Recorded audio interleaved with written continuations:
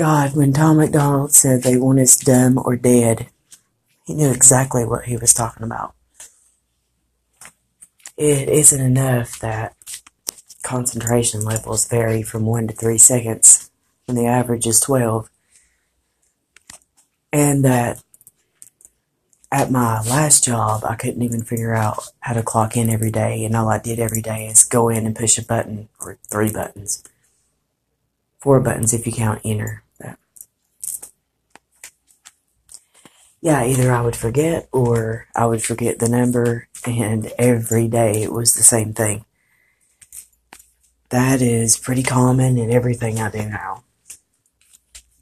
And something else that's starting to get really bad is trying to do paperwork, trying to comprehend what I'm reading, because, besides the voices, you have the oxygen-sucking psychotronics that are literally sucking the energy or the oxygen out of my freaking body. That's what it feels like. I swear it feels like I'm a balloon sometimes. Like it just feels like it's just sucking everything that matters out of me, like a soul, and then I'm just feel like my body is just expanding. It's just with nothing in it. Fucking soul suckers. But yeah, I can't do paperwork anymore. That's what I was trying to get out here.